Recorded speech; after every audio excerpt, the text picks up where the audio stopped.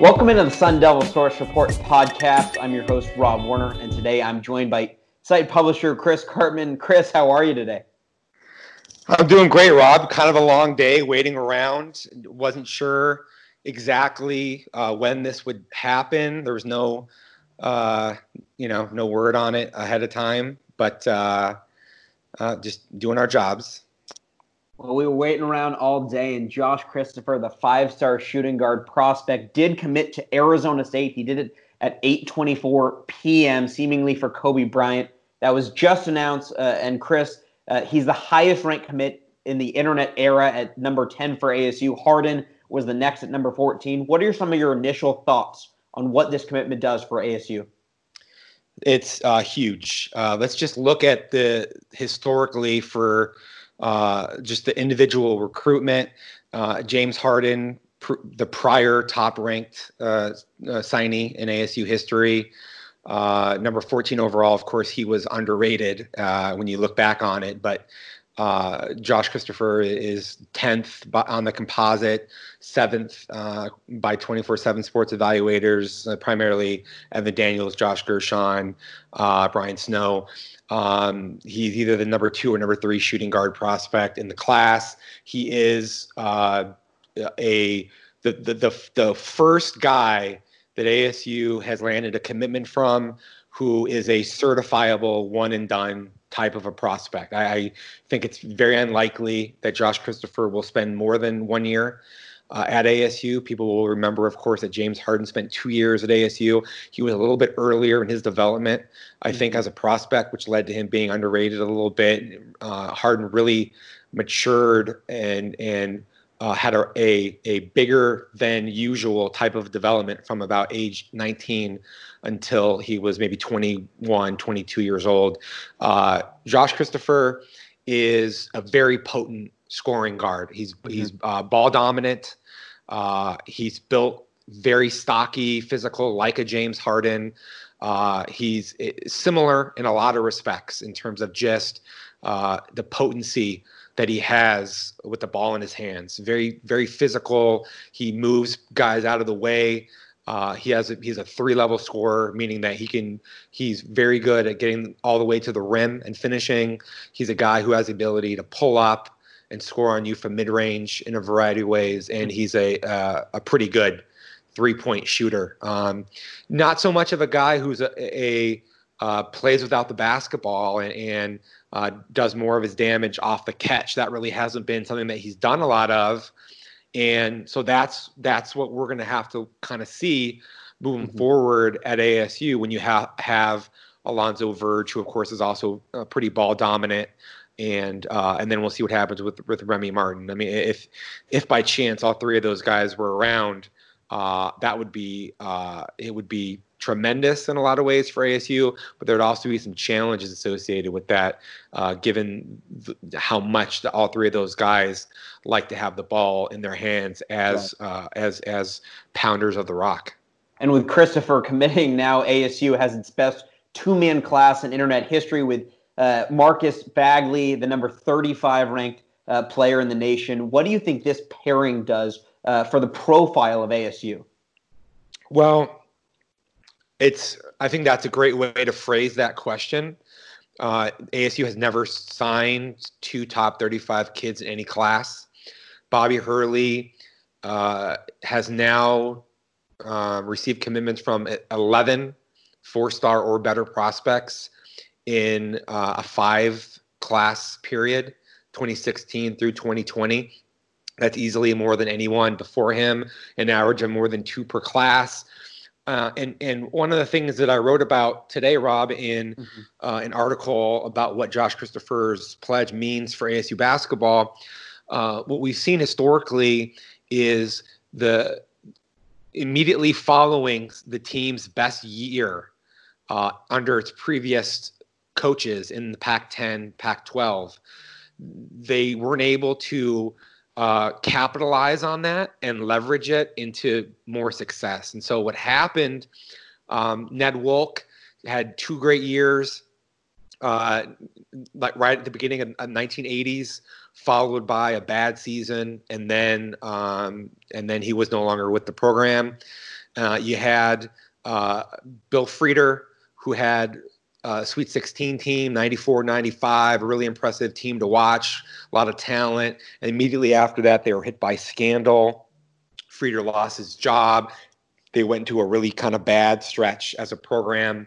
The following coach, Rob Evans, with Ike Diagu, they beat Memphis with John Calipari coaching the team, and it looked like they may turn the corner, but they were never able to do so. And they had losing records in I think two of Evans' last 3 seasons before he was fired. And then what we saw with Herb Sendek was an inability to capitalize on James Harden. They had 3 straight 20-win seasons, which was the first time that had happened since the early 1960s. But then they expanded their reach in recruiting nationally, didn't get a lot of their top targets. They kind of hit a bad spell. They had 2 back-to-back losing seasons immediately thereafter. They had to regain their footing, but by then they lost a lot of their program momentum. So even though they then again had 2 20-plus win seasons, they had lost the confidence of a lot of ASU fans at that point, especially given the brand of basketball. So What's happened, Rob, is ASU's had a bunch of high-profile guys, but they haven't been able to maintain that momentum to level up to the next plateau. And Bobby Hurley, with this commitment of Josh Christopher and 3 consecutive 20-win seasons, ASU would have been in its 3rd straight NCAA tournament, which hasn't happened since the 1960s, if not for the COVID situation. They're now putting themselves in position almost regardless of whether Remy Martin and Romello White return to again be that type of a team, 20-win caliber type of a team, one of the better backcourts in the Pac-12. Of course, to really maximize their potential, they probably need to get one or both of those aforementioned guys back. But the point is Bobby Hurley, Rashawn Burno, this staff, they're getting Josh Christopher after having 3 straight 20-win seasons and Marcus Bagley. And both of those guys, in my opinion, are headed for the NBA. So what it does is each additional successful player that you have makes it easier to get the next high caliber. And so there haven't been a lot of teams that have been able to move their way up, to play their way up and just kind of muscle forward to become a blue chip program because of a lot of intractable problems that are just the reality of college basketball. But Bobby Hurley has been so dogged in his determination on the recruiting trail with some of these decisions that he's made, that he's been able to take Romello White, Kamani Lawrence, Tayshaun Cherry, Luke Ensdort, and et cetera, and Remy Martin, and capitalize on that to get up. And of course, very smartly now, they took Caleb Christopher, Josh Christopher's brother, in the previous recruiting class when he had no other scholarship offers at the higher end of the Division I level, and that in retrospect looks like a really smart move because teams don't have the ability usually to utilize all 13 of their scholarships anyways, or even if they do, they have guys at the end of the bench. So basically, just putting a finer point on this, ASU basketball is in a place that it has never ever been before. And other than what you just said about Hurley going after Caleb, getting him on the roster, Bagley spent a lot of time at ASU games, obviously watching his brother, but just seeing the program. Antonio Pierce, the co-defensive coordinator and recruiting coordinator for ASU football, actually was talking to him, sitting with him at a basketball game this year. How do you think how much time he spent at ASU played a factor in this? I think it mattered a lot, not just for Josh Christopher, but also Marcus Bagley. I can remember, no exaggeration, we used to see Marcus Bagley and Marvin Bagley, his brother, who plays in the NBA, regularly at ASU basketball games with their grandfather, ASU legend Joe Caldwell, going back more than a decade. Okay, so I can remember, because they sat right next to me where I sit in the media section.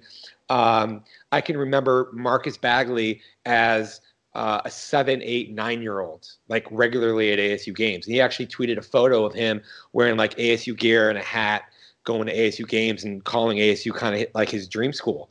So ASU took advantage of that family relationship and then also parlayed a family relationship with Caleb Christopher, getting Josh Christopher on campus all the time in the last year. I mean, Rob, we saw him at probably like a third of ASU's home games during the season. He was always in the locker room after games, in the hallway, talking to players, talking to coaches, spending time with them off campus. I mean, there's no price that you can put on that. The value of that is so great, right? Mm-hmm. And then on top of that, what you have in Bobby Hurley is a coach who's extremely user-friendly for players. He's not critical, overly so, of shot selection.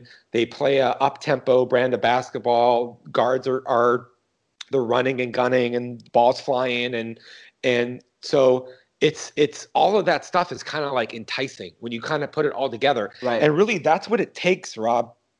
In order to get guys like this, it takes like having all of these various things all kind of line up for you. And Hurley and Bruno had the foresight to be able to see all of this multiple years down the pike, because it takes that long in order for this kind of a thing to actually develop. So we're talking 2-3 years ago, they were very aggressively pursuing the fruition of this, which he hasn't signed yet, but which sort of culminated with his commitment tonight. Right, and Chris, just a couple weeks ago, people were freaking out when Remy Martin and Romello White declared for the NBA draft, and it looked like ASU was going to be losing a lot of its firepower that made it look like it was going to be a Pac-12 contender next year. How does this roster now shape up with what's transpiring with Bagley and with Christopher tonight? Yeah, so we wrote a lot about this in the piece on what Christopher's pledge means for ASU basketball. There's 4 scenarios, right? Mm-hmm. First scenario, Martin and White both return. That's, probably the best scenario for ASU. You get Romello White, basically a double-double guy or very close to it, second leading rebounder in the conference this past year. His value is enormous to ASU basketball because other than him, there's only Jalen Graham coming back as a true post player, and they don't have any other post player in the class. So they would have to hit somebody else on the grad transfer market. They'd have to maybe bring in a European player, maybe both of them. It's really hard in April to find guys and acquire them who have the chance to come in and make an immediate impact. And Remy Martin, as I said earlier, there's challenges associated with that. He'd be the leading returning scorer in the conference. I think that he was as close to being a favorite for Pac-12 Player of the Year as anyone other than Peyton Pritchard going into the last week of February. So he would be an odds-on favorite. And yet you're going to have some challenges with just kind of sharing the ball and making sure there's a lot of harmony with what's going on with your roster if all 3 of those guys come back. There's been a lot of talk about whether all 3 of them would start or not. I kind of think that they would. I think keeping Alonzo Verge on the bench when he's a top 10 returning scorer in the Pac-12 is extremely unlikely. He was playing his best ball of the season by far in February, March. Bobby Hurley even hinted kind of that he's not going to be coming off the bench for that much longer. And you look back at the Guard U season, a couple years ago, 3 seasons ago, and all 32 games, it was Trey Holder, Shannon Evans, and Cody Justice. Mm-hmm. This is a little bit different because of how ball dominant all 3 of these players are. At the same time, I think there's no way that you're going to keep them off.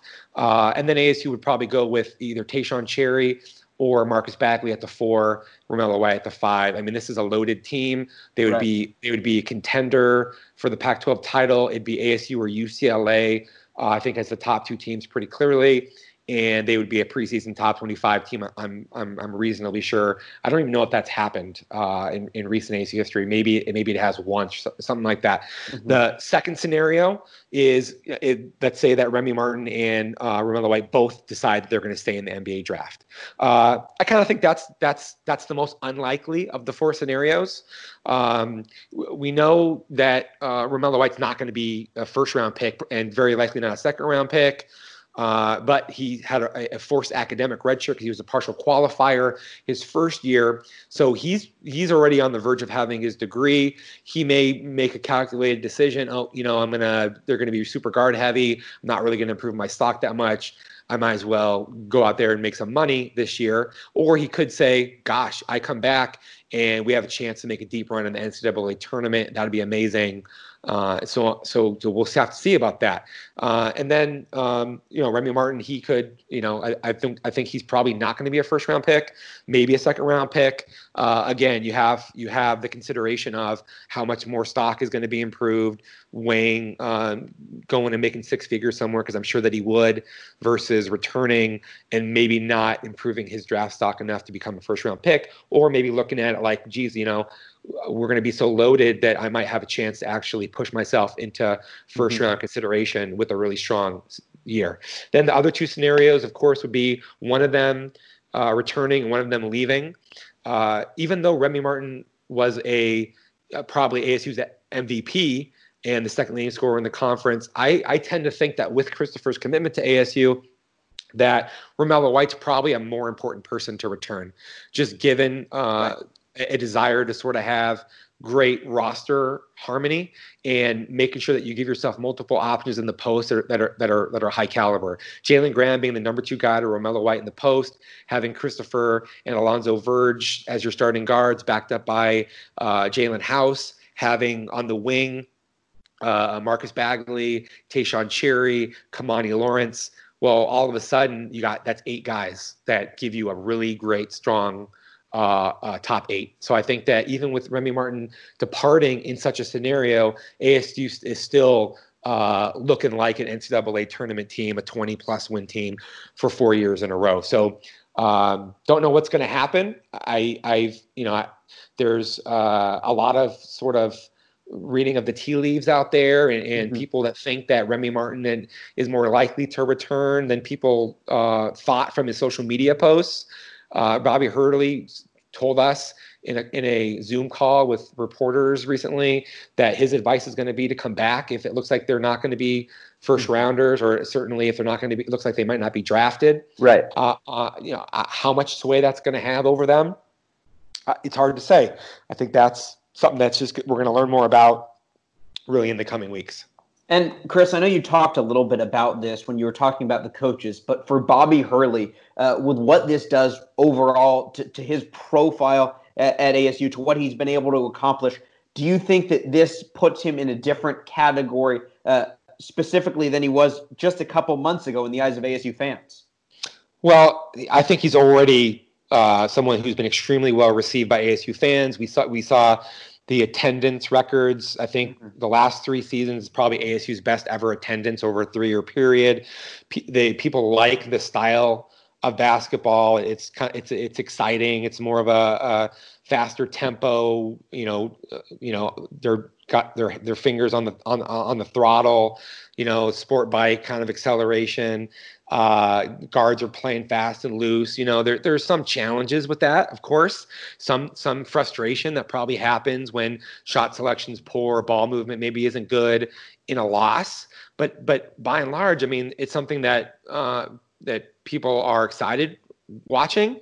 And more than that, I think ASU fans realize that historically speaking, we're seeing some things that haven't been done in just the caliber of the recruiting, the winning 20-plus games in a row, 3 seasons in a row. That's something that's only been done once before. Sendek did that earlier kind of on in his tenure.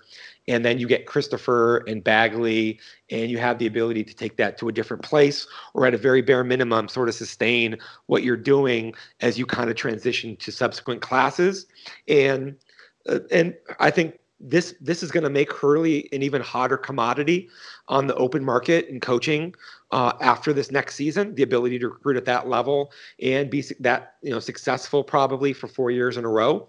So that means it's going to be a challenge. All these fans go, well, are we going to be able to keep Bobby Hurley? And my answer is very consistently the case. If ASU loses Bobby Hurley to a top 15, caliber program, it means that he did his job, which is to elevate ASU basketball so that it's a much more appealing job for the next person coming in. That's the whole goal. You can't control what's going to happen. Of course, Ray Anderson is going to do whatever he can financially, probably, to try to keep Bobby Hurley in the fold. And Hurley has said repeatedly that he's thrilled, being at ASU. And this also, you have to kind of feel it lends credibility to the idea that he can continue to recruit at a very high level at ASU. Okay. And Chris, do you have any final thoughts just on what happened tonight and what's happening for this program at the moment? Well, hopefully all of our listeners check out the site. We have 4 articles up within minutes of Christopher's decision, breaking down. There's Josh Gershon has really great analysis. He's watched him play dozens of times. I think Gershon's the best evaluator of talent in the West at the high school level, the college level. And we have the historical context of what this 2-man class means, looking back across all of the internet era and 24/7 sports history. And then we have a lot of perspective on ASU's team heading into next season. So hopefully, we can't cover all of it in a podcast, but hopefully people will go and take time to really kind of, absorb everything that we put out there, and then also continue to follow the site. We had, many thousands of views on the message board, hundreds and hundreds of posts today alone as people were waiting for this news to develop. We have the biggest fan community in any VIP or premium space online, and people are very fired up about ASU basketball, understandably so, and it's something that we cover extremely closely, as I think our readership and all of our members know. So looking forward to hopefully more people jumping in there.